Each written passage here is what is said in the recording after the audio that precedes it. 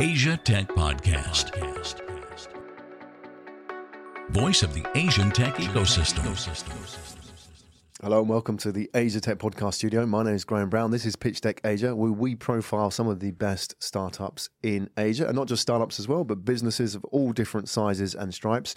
Joined today by Balazs Molnar. Balazs, welcome. Yes, thank you very much. Thanks for inviting. It's great to have you here, CEO of APAC for Aliz. So we're going to talk about your journey. We're going to talk about the problem that you're solving and also your team and where you go from here.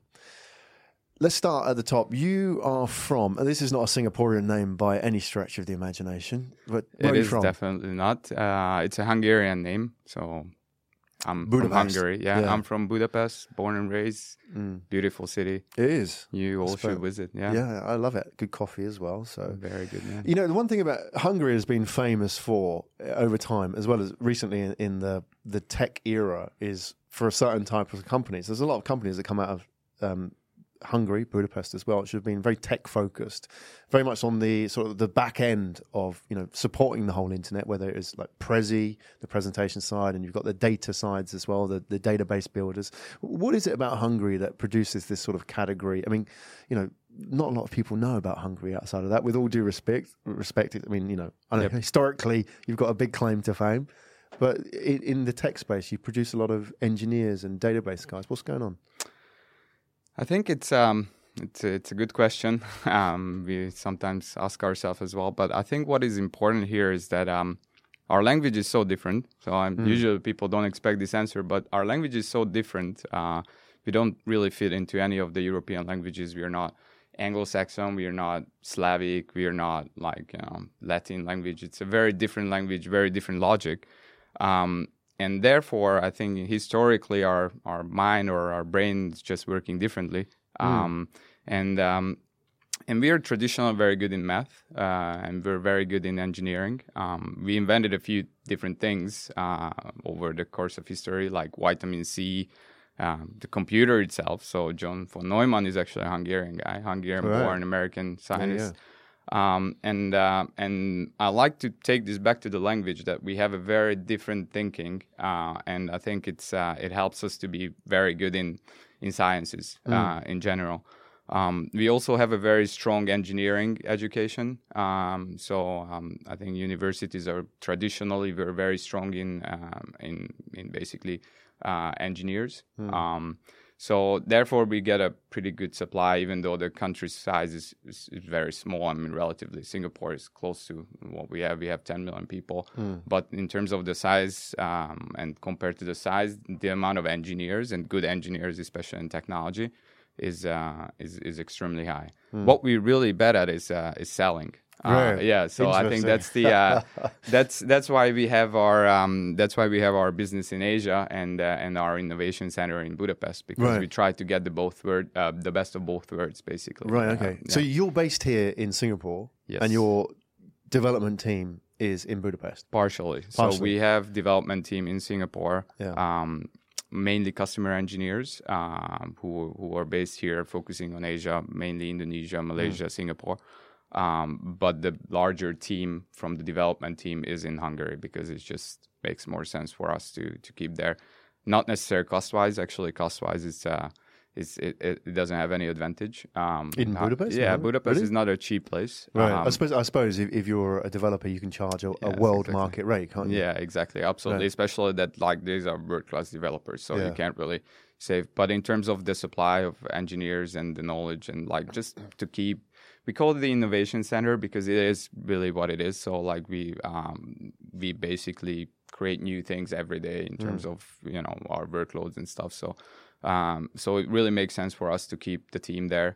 But the business is mainly here. Although we have European clients as well, but Asia is just outgrowing everything, as in pretty much, I guess, any industry now. You're in the right place. Yeah, you're in the hot spot. So we'll talk about your team in a minute as well, and also, importantly, the kind of people you want to join your team, because it's a global market as well. What you're playing in is that people will look for those exciting projects they can be part of.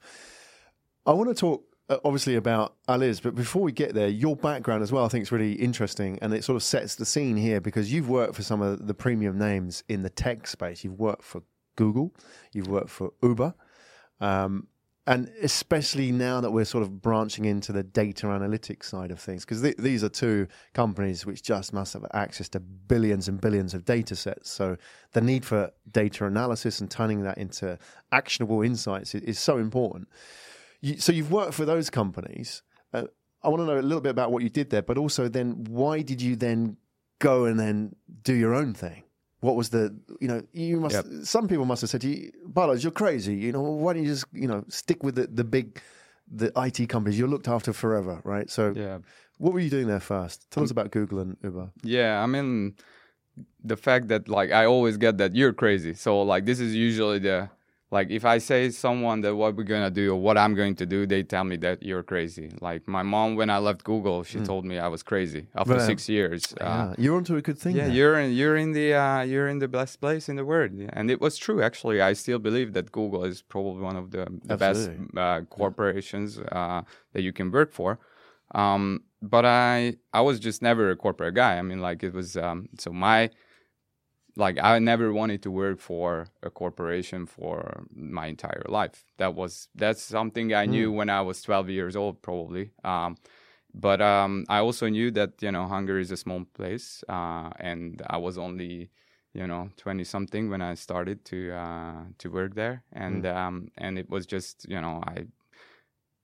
that feeling when the older you get, the more you know that the less you know, actually. So at the beginning, I knew when I was 18 or 16, I thought that I knew everything. Yeah.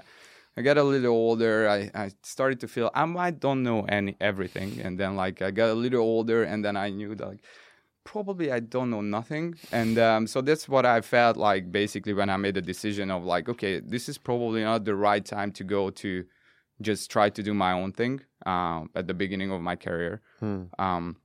So I started to work in corporations basically, and that led me to Google after a point, which is obviously a place where I think if in any point of your life you have the chance to work at Google, you should just go for it. And I tell this to everyone, which turned out to be probably the best decision of my life to go to Google. But again, back to that, the reason was that I just had to learn, I had to learn, I had to understand, what's out there, especially when you live in your small country, in your small little, within your borders. No matter how much you travel, you just don't understand how things work. And that's something that you realize more and more as you get older. At least I do. So now I know that, I still don't know anything. So basically I started to work in the corporate world. That led me to get a job at Google. 6 years, right? And then, I was there for 6 years, which is a tremendous journey. In Google Search as well. So it wasn't one of the side projects. It was the main thing. Yeah, right? the core business. I started in Europe. I did a bunch of different things there, mainly around acquisition and the core business for ad sales. But then when I came to Asia, I was basically asked to come here to help people to get online, which is a super exciting thing. We had an initiative back then which helped people to get free internet access on feature phones. This was 2013, mainly in Southeast Asia, India, and Africa. And then this initiative quickly evolved to something else, because then we realized that actually people in these countries were not searching anymore.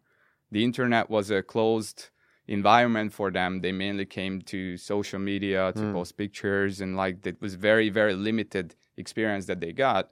So the team that I was part of, and then later I got to lead, basically we came up with the proposal that we need to make search sexy again, because for these people search meant nothing. They didn't understand what the open web was. They didn't understand how much they can actually get out of going to the internet and search and go on a journey of finding out different things and learn, etc., etc. So that was amazing, and I think we still see the results, and Google still sees the results of how search grew back basically from almost a lost position. Just to give you some numbers, Android would have grown 10x, and search usage only grew 2x on Android. So that was sort of the stage that we've seen. And I think now it's in a much healthier position, and people in Indonesia and India and parts of Africa now understands much better that the internet is way more than just getting into social network and free messages and stuff, but you can actually really get a lot more out of it. So I got to work on search, which is amazing. I got to work on some of the most advanced technologies like voice search, like predictive stuff that helped you to get better results. So a bunch of different things. It was really like something that I wouldn't change for Absolutely. It's a great education. Anything. Yeah, exactly. And working with great people. Yeah, like the best people. Because people often say, yeah. Like in the startup world, obviously, that you want to get out there, you want to start a business, and that's how you learn. But there is another way, which is like you can go and work in a great environment. Google, which is startup-like in its thought processes. Yeah. It's not two guys anymore, right? in a garage. Garage, yeah. Those days are over. But very much the way they approach, and also, I guess what I'm curious about, and this sort of leads us into Alice as well, is that what you learn in terms of how you go about a problem like that, which is, okay, how do you make search sexy again? How do you bring it back? You can have sort of the gut instinct about how to do it, but I guess it was a data-driven strategy, wasn't it? I mean, what did you learn from Google in terms of, making those strategic decisions for a business using the data? Because this is sort of a new thing really in business. In the old days, it was like, okay, I'm the CMO, I'm the head of marketing. I think we're going to do this because I've seen it somewhere else and it looks all right. Whereas I don't think they do it like that in Google, do they? It's very much like, here's the data, this is what we know. What did it teach you there in terms of making those decisions? Yeah, I think and it gets back to the same data point that I just mentioned, that the myth, right? Like there's a lot of myth everywhere. If you go to any company, half of the workloads are actually managed on myth. It's like things that are, we think that is going to happen. So for example, the biggest myth was that Google search is used by everywhere, right? Yeah. Like it makes sense, right? Like you use Google search, your friends are using Google search. All your employees, all your employees. Yeah, exactly. If you go to a company in Indonesia and look at what they use Google search, but that's not the case when you look at the numbers, right? Like very simple numbers. Android grew 10x, search usage on Android grew 2x. Something is wrong, right? Like people are not using search anymore. They're using something else, and it's not necessarily the thing that they're using another search engine, because there was no other search engine that they were using. They were just not using search. And that was it was a really difficult thing to make people understand outside of Southeast Asia. People who are sitting in San Francisco or wherever, it's just so distant from the real world. It's really hard for them to understand. I remember first presentation about the Philippines, and then like the most important thing that people ask, like, I didn't know that the Philippines was 100 million people. Right, there you go. Yeah. It's like, okay, so maybe that's an actually important market to look at. Yeah. Southeast Asia, there's a lot of those. I mean, Indonesia is 250 million, right? So I mean, I think Indonesia is a place which people generally know because it's the fourth largest country in the world. It's the largest Muslim country in the world. They have a lot of like largest, But like places like the Philippines, people didn't even know about. Like this is 100 million people. I think now it's sort of close to 110 million people with like 60% internet penetration now, like something like that. So, so I think like there's a lot of myth busting that has to happen in these companies, and even at Google, to be fair, without like trying to getting into, maybe they change their processes, but but that's natural, right? Yeah, exactly. Yeah, I mean, like human beings. Yeah, we are human beings, and like half of our decisions are, even though like they taught you to base everything on data, but like we, sometimes we just know it better, right? And humans. Sometimes it makes sense. Sometimes the data just can't give you the instinct that as a human being you have, but it's always better to back it up, right? So. So I think that helped a lot in terms of understanding that, how we can actually bust those myths, and like actually data helps, because like powerful things like these Android numbers that I said can really help you to make people understand, like, if you have a problem, if you have an opportunity. Yeah. Usually when you have a problem, you have an opportunity as well, right, to solve. So basically that was a very, very important journey for me at Google, understanding like how to use the data, how to make better decisions, and how to convince other people to make better decisions who you know, like you might not be in the position of making certain decisions, but using data, you can actually make those. So that's one thing. The other thing is, which is very important, and this is pretty much like what we do, is how you can use data to automate things. Right. This is moving into Ali's, right? So yeah, but in some way it relates starts to at Google. Google, Right, yeah, absolutely. exactly. Because like most of the companies, and even now, like I'm talking to CEOs of large companies and CTOs, and often the first conversation starts with how we can automate things in machine learning. How can we use this AI thing? And, you know, like all these buzzwords that are out there. And my first question is, do you get your data right? Because in a way, people know that like anything that you want to automate has to start with data. But on the other hand, it is a bit less sexy, you know, because like nobody cares about the plumbing, right? Like they don't want to look at it. They want to look at the beautiful house and how does it look like. But actually, everything starts with the plumbing. You need to get the plumbing right. You need to get your data right in order to be able to automate things. And this is something I learned at Google, to be honest. Like, I mean, like Google handles more data than anybody else. Google does more automation than anybody else in the world. And basically this led me to thinking that like basically we need to start everything from the data. And even if AI, or I don't like to say AI because it's not a technology, but machine learning is actually based on data. And if you don't get your data right, you can just dream about these things, you know? Yeah, absolutely. Yeah. Okay, well, what I want to do is I want to look at your deck and have a quick look at that. But before we go into that, I'm really fascinated by this idea of not getting the data right, because I completely agree with you. And I'm curious as a startup founder myself. It's like, you know, let's talk about what the problem is. What is the problem there? Why are people not? I know, you know, there's it's not sexy part as well, but there's a human aspect in there as well, which is kind of getting in the way, isn't it? Why aren't we getting the data right? You know, is it just that we don't know how to? And what does it mean not to get the data right? I mean, if we took as a very basic case study, a small company like Asia Tech Podcast, we gather data about, you know, the sign-ups, the conversions, the newsletters, the traffic, the views on this interview, for example, all of that, we gather that. And so where would, you know, in your understanding of the companies that you sat with, where did generally companies get it wrong at the, you know, step one? How do they approach that in the wrong way? Yeah, I think it's in terms of, it's also a matter of size, right? Like how much data you get. Like in terms of like a size of a startup, which gets like, you know, not that significant amount of data, then it's easier to sort of like, you know, collect it in the right place and like use it as the one single source of truth. But usually it gets a little more complicated when you get a lot of different data, like especially like companies who would sell online. No matter if it's an OTA, like an online travel agent, even like an airline or an e-commerce, anybody who gets a lot of traffic, a lot of measurable data points. Usually those data points are going into different silos.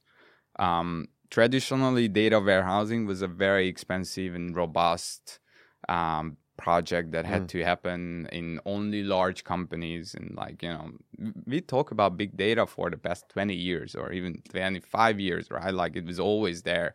But it was a privilege of like these large companies. They built these like massive data warehouses in their like basement, basically, which didn't really evolve over time. Like it was really hard to get those into the new, you know, like those data warehouses pretty much the same as it was like 20 years ago. And they still usually sit on those data warehouses. And it's hard to apply different like modern machine learning algorithms on them. It's just like, you know, it's just data are sitting in silos. So there are different things in different companies why it's just not fixed. Like think about again like the plumbing, right? Like maybe if you go to a country where all the pipes are all over the place, it was built like 50 years, 60 years ago, usually you need to upgrade those. And then like I think what the problem is that this upgrade just didn't happen in most of the companies, especially like these traditional large enterprises like your telcos, your banks, your airlines, whatever. Because it was just a lot of investment 20 years ago and the world just moved on, right? So I think that's number one. The other thing is that again, it's just not sexy enough. Like people would like to jump ahead and say like, okay, I want to automate my entire marketing with machine learning. Right. Ideally, I don't want anyone to look at it. I just want to press the button and then like throw it out there and collect the money and like, you know, the acquisitions and stuff. Yeah, exactly. And then I usually, that's fine. That's really good. That's a good vision.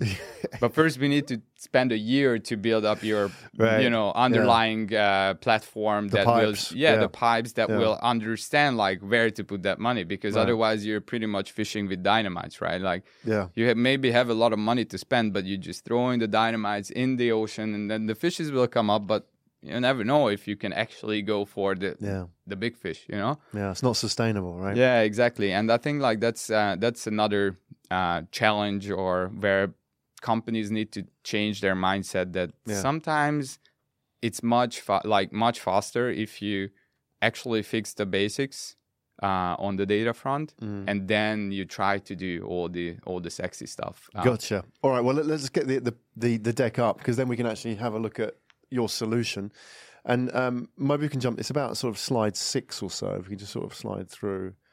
Keep going. So we can go back to that graph there, because that's the one, from raw data to optimizing process. Can you talk us through this? And I think it's important that we get across as well that your solution is built very much on Google building blocks, right? You haven't sort of reinvented the wheel, and Google's done a really good job of this. Just it needs somebody to implement this in the business world, and you speak Google's language, you speak business's language, and so you can easily, you know, cross these two worlds. You're a bridge between them. Tell us a little bit about what this graph means. And by the way, some people may be just listening to it, so maybe you can be a bit sort of descriptive. So this is about from raw data to optimizing processes. What is this about? Is this sort of, is this sort of depicting what the challenge and what the problem is? So maybe you can talk about it. Exactly. I mean, like, I think this is, I really like this chart. I didn't invent this. I took it from a Google presentation or somewhere. There you go. But basically the point here is that if you look at the lower quadrants, which is like raw data, clean data, and like a few other steps, these are traditionally what you've been able to do in the past, I don't know, like 20 years. You were able to collect the data, you were able to analyze the data. Usually you had to wait for a week or sometimes 2 weeks to get the data into your data warehouse and being able to, you know, understand what was going on. But pretty much the point here is that you were only able to understand what happened in the past, right? Like you didn't know like what's going to happen. It was really hard to apply predictions. It was really hard to even segment customers, because there was just no, even the largest companies like, like telcos didn't have the firepower. They didn't have the computing power to be able to analyze and to be able to segment and apply deep learning onto these data sets. So it was just not very important, I guess, for them. So they were happy by understanding what happened in the past. So they were able to measure and try to, you know, set their KPIs and OKRs, etc. So this is like traditionally what happened. And this is sort of like what we call on-premise data warehousing, but like, you know, it's a bit of a generalization. But that's the past. Yeah, right? That's how we did it. Yeah, exactly. That's how we did it. And what we do is basically we like to start either greenfield or just like take one workload, especially if it's a large company, and start to apply, as you mentioned, Google's technologies, start to apply some of Google's data warehousing solutions and channeling the data. And then that's when, as we used to say at Google, that's when the magic is going to happen, because basically that's when you can start to apply different machine learning algorithms. Right. That's when you can automate things. I'm a large believer in automation, and this is pretty much why I'm doing this, what I'm doing, that it's not just about like making decisions automated, but basically making processes much more effective. And being able to predict what's going to happen in the future. So like being able to be much more precisely tell how many customers you're going to get. What is the LTV of a customer that you might going to get? So you will be able to target them better. You will be able to create a much better experience. So just so I understand, the way that this sort of pans out is that in the current world, as it stands, with those sort of business owners or, you know, people in charge of departments, marketing officers or whatever, who are charged with trying to predict and automate their processes. They're going in and trying to build that on what's on the left-hand side, the old school. And what you're saying is that just doesn't work, because that's like trying to build a nice house and the pipes are all screwed up underneath, and it's just going to blow up at some stage, right? Yeah. It ain't going to work. You've got to start greenfield, like you're saying, coming with these building blocks. Most of the cases. You gotta, and this is why I'm always saying, you gotta get your data right first. You need to make sure that your data is in the right position to be able to apply these things. Once that's done, and these are not that big projects. I mean, traditionally, these data warehousing projects, they were like multi-million dollars, like, tens of millions of dollars sometimes, and took like 2-3 years. It doesn't have to be that anymore. And this is why we were fascinated by the technologies that Google came out in the past few years. And to be fair, like all the other cloud providers, we just believe that Google is way ahead of the game in data and machine learning. But that's why we started to focus on this, because basically we said, like, okay, so we got all these beautiful building blocks now. You don't need to build a one-size-fits-all solution, because basically we can standardize at least half of the processes of building these solutions. But the other half is always going to be custom. But since, we get all the building blocks, it's just a matter of mindset change and the integration process. So that's what we pretty much doing. And like people who stuck in the lower quadrant of that chart, it's going to be really hard to get to a future-proof solution. It's going to take time. Yeah. I mean, it's going to take time. It's probably going to take forever. Because if you're a few there... lifetimes, right? Yeah, if you're there, good luck. Yeah, good luck. Exactly. Oh, let's go back. You've got a case study in here so people can kind of understand how this actually pans out when you implement. If you can go to slide 12. You've got a few case studies in here, but I'll just pick this first one out. Sorry, that's the next slide. You've got a whole bunch of case studies. So if we go to slide 12 again, if you could just flip back there. In terms of your implementations. If you are listening along, there's a whole bunch of very well known names there that you've worked for, you're working with Aliz there. On the slide, you can actually see it. We'll scroll down. I want to actually go to one of the actual case studies. So that was the slide 13, if we can just sort of pop up there. Recommendation. Now, is this to do with... So just want to understand it a little bit better. The case study about recommendation in terms of marketing recommendation, consumer recommendation in the old school worlds of Net Promoter Score and so on. This is like the gold for CMOs now, isn't it? Oh, we got to improve our Net Promoter Score. How do we do that? We do a survey, or what are you talking about? What are you doing here? This is Next Digital, so maybe you can talk through a little bit about this case study. I think it's easier if I just give you a little more generic update, and then you will understand what you can do in the media. This is a media business, but I think in terms of general recommendation, does two things, right? Like one is that you give a better customer experience, which is obviously going to raise your NPS, and you're gonna have a better product, which is pretty much I think that's the main goal of every single company, right? Especially if you're a startup.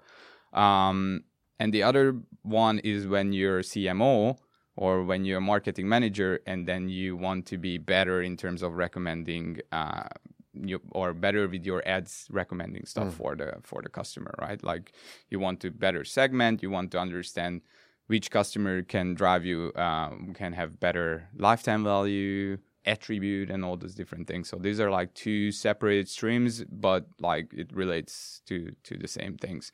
In terms of recommendation in the media industry, it's very straightforward, right? You want to read articles that you're interested in. So how you can actually get better recommendations when you're a news outlet. Usually what we've seen, and we work with a bunch of other media companies around the world, that one of the main reasons why people would delete their news applications is because the annoying pop-up recommendations. So it's something that you get all these articles that you're actually not really interested in, right? Yeah. And they usually recommend the same stuff for everyone. You get the same articles as I get, and pretty much there is, for example, my favorite news outlet in Hungary, which we don't work with, unfortunately, but they always gives me completely irrelevant notifications. So I already know that I read them because I like them, but I already know that when I get the pop-up notification, it's not going to be interesting. Yeah, it's not going to be relevant for me. Right. But you're a bit forgiving there because there's an emotional attachment. For everybody else, you don't give them that sort of space, right? That's it's a different topic. Unfortunately, there is not many other news or media outlets these days to read in Hungarian that is not related to certain political systems. But anyway, so... so basically that's I think that's a good example of how you can actually create a better user experience. Another good example in recommendation is Spotify, which is probably my favorite example. Unfortunately, it's not us behind; they did it themselves. But basically, once if you're a Spotify user, once they started to apply a new data warehousing and machine learning solutions, which was, by the way, built on Google's technologies, that's when the discovery feature just really changed the game. And I think that doesn't need to be explained to most of the people who actually use Spotify, because I think, like, for me, it completely changed my experience with music because basically now I just discover a new music every day, and it's not even the same genres, like I started to listen to genres that I didn't even know I like. So it's amazing. So I think that's a very, very good example of how recommendations and how data combined with strong machine learning capabilities can change how you actually create product experiences. Yeah, absolutely. And the key there is it's not radically different, is it? I mean, even if you take Spotify as a case study example, is that they're not producing something which is a paradigm shift. It's just better process. Yeah. It's just they have this data, they're using it. And even if, they produce a 20% more accurate recommendation, once you sort of add up all those marginal gains in the process, it produces a so much better experience. They're not going in and saying, look, you've all got a recommendation wrong. It doesn't work like, this and I know that, it's semantic net and so on. It's completely different, completely different paradigm. They're just saying, let's improve the process. And once you sort of like add that up, it compounds up. The end experience for the user is so much better. Yeah. And I think we've seen a great example of this the last few months. Before I want to talk about your team as well. I mean, we're coming around to that, the kind of people who may be interested in these kind of like applications. Chinese company ByteDance and TikTok. Yeah. TikTok now is the world's most valuable startup at just under 80 billion. And I read an article with them. Yeah, 80 billion out of nowhere, from 0 to 500 million. And they said, everything we do is driven by data and machine learning. Yep. And all they are is just like some karaoke app for kids, right? Yeah. And it's all about recommendation. Oh, you like these two girls like singing this like, Rihanna song? You also like this one. So it's not radically different from what we know already. It's just they're using that data. They've got a great process and they're just applying it. And the results are just phenomenal. From 0 to 500 million. Nobody knows who these people are unless you've got like teenage daughters. You'll know, right? Yeah. So I guess, there are people out there that are doing this. And I guess let's sort of bring this round now to the team, because people are looking for these big projects to be involved in. There's two parts to this question. The first is, what kind of people are you looking for mindset-wise? And secondly is like, why would they come to Aliz, for example? What would be their sort of like, that promise of those big projects that they can get involved? Because people, if they could work at Spotify or they could work at Google, they're going to learn so much. These are the projects they want to onboard with. So let's start first with the team. What kind of people are you looking for to sort of be involved in these projects? Obviously, people want to change the world. But do they have to want to change the world? I think it's it's just a generic term. I think like people. I think for what we are doing, you really have to believe in the technology, and you have to believe in, since we are only using Google's platforms, you have to believe that, or you need to understand that why we are using it and why it is the best available, basically, vendor for data and machine learning, and why we decided not to start sort of like going into and trying to build our own stuff, because that's very important. I think it's also you have to have a strong urge to do different projects and not just like one thing, because basically, and I think this could be for some people as a disadvantage, but also an advantage. And it's mainly, I see this mainly an advantage, especially for developers, because if you go to Google, usually, or whatever company, you know, large enterprise technology company, you'd work on like a small bit of some like small product, or like maybe it's a big product, but it's a small bit still. Like you would work on, you're one of the engineer on the inbox feature of Gmail, you know. Well, what we are doing is that we run a lot of projects among like multiple different companies, like, you know, from the large Indonesian unicorns to the largest airlines in the region and in Europe. So those are ultimately very, very different projects in a way of like, you know, these companies facing different challenges. In some way, of course, is the same, but at the end of the day, since their business model is different, there are different workloads to apply what we're doing. At the end of the day, you're going to end up in like, you know, maybe working on 2-3 different projects at the same time. And I think that makes it very exciting. But that might be, you know, like you need to be prepared of like, you know, working a lot, obviously, as in every growth stage company. You need to be prepared of like, you know, talking to many, many different people who are coming from different industry background, and you need to be adjust to that. So this makes also like harder for us to find people, because it's not enough that you're just an amazing technologist, at least for the roles that we are hiring at the moment. But you need to be very strong in terms of understanding challenges that these people or that these companies are facing, and try and be able to speak their language, which doesn't mean that you just speak English, you know, like, or Bahasa. Right, You need to understand, you need to talk the language that these people are speaking. And as you saw, like, especially the companies, the large companies, which you would like to change, because that's what I believe we're going to have the biggest effect on each of our lives, when your bank, your tech, or your whoever, like large company is going to give you a better experience, who are sitting right now in the lower quadrant of that chart, how you can change the mindset of these people, you know, like how you can make them understand that, like, you know, you can actually catch up with the fintech companies if you're, you know, if you apply a few things that, you know, we're suggesting. So I think it's very, very important for the people that we are looking for to have strong technology understanding, being good in communicating with clients and understanding the business challenges, which is not an easy thing to find, but exactly. You know, challenge accepted. Well, I want to ask you about that, because you're not just asking for builders. You want people who know that world, that whether they're speaking to an airline CMO or a CTO or some enterprise company, for example, that you want people who can communicate with these. And you said something really interesting about changing mindsets. That's not necessarily found, you know, regular skill set in the developer world. They just they're engineers. They build. You give me a challenge, I'll build it.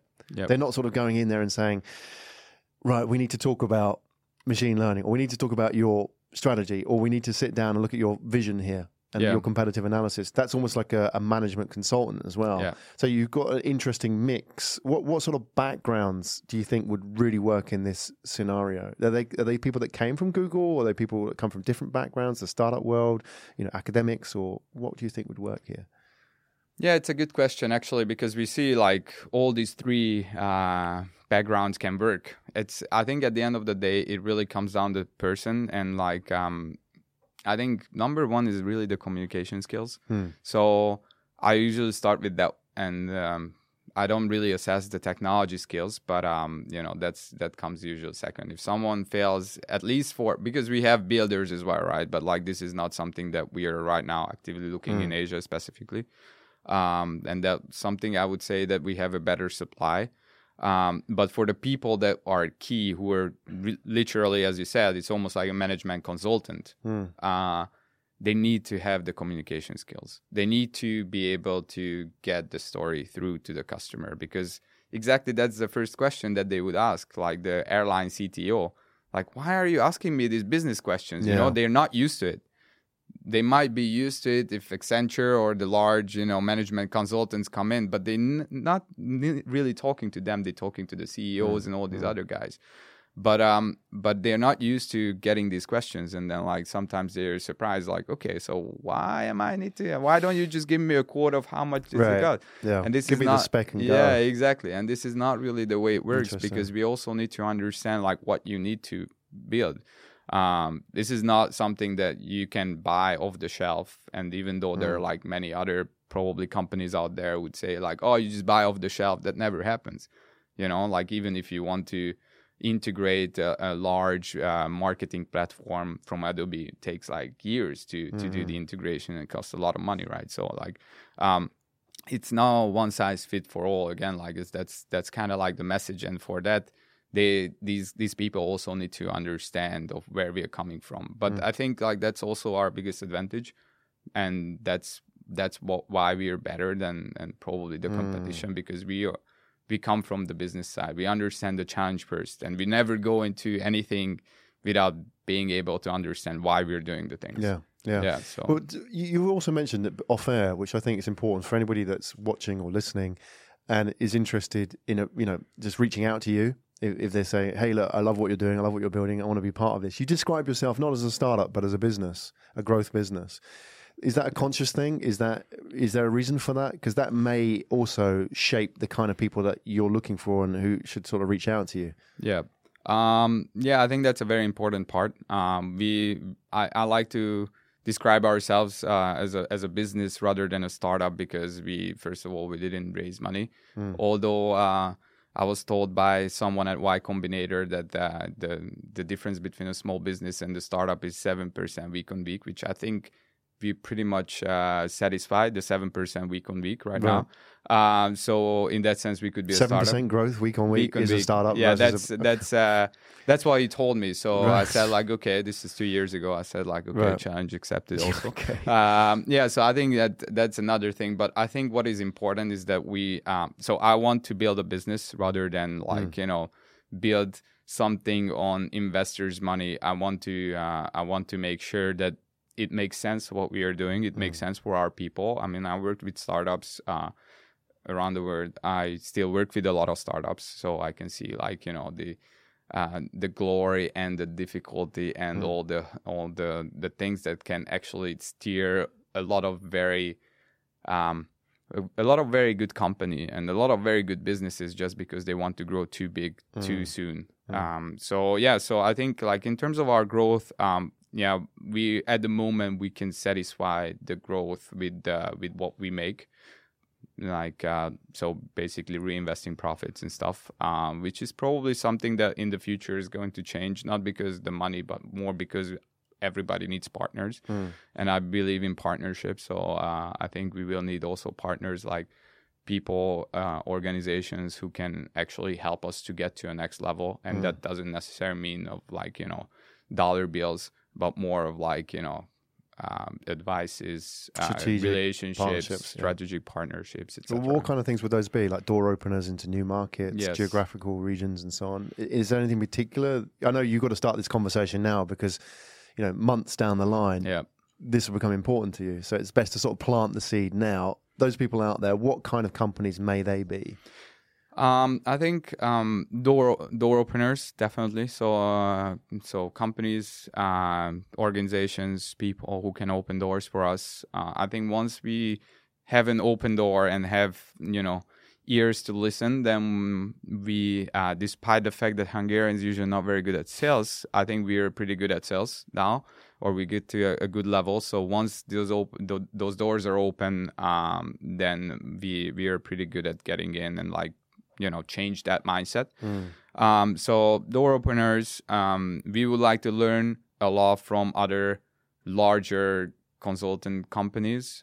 So we're happy to partner with any of the big, the big guys like PwC, Accenture, and those guys, because we see them as in a way, we see them as as something to follow, how they build processes and how they build relationships with these companies. Because ultimately, at the end of the day, if you go into the enterprise space, these are relationship builds things.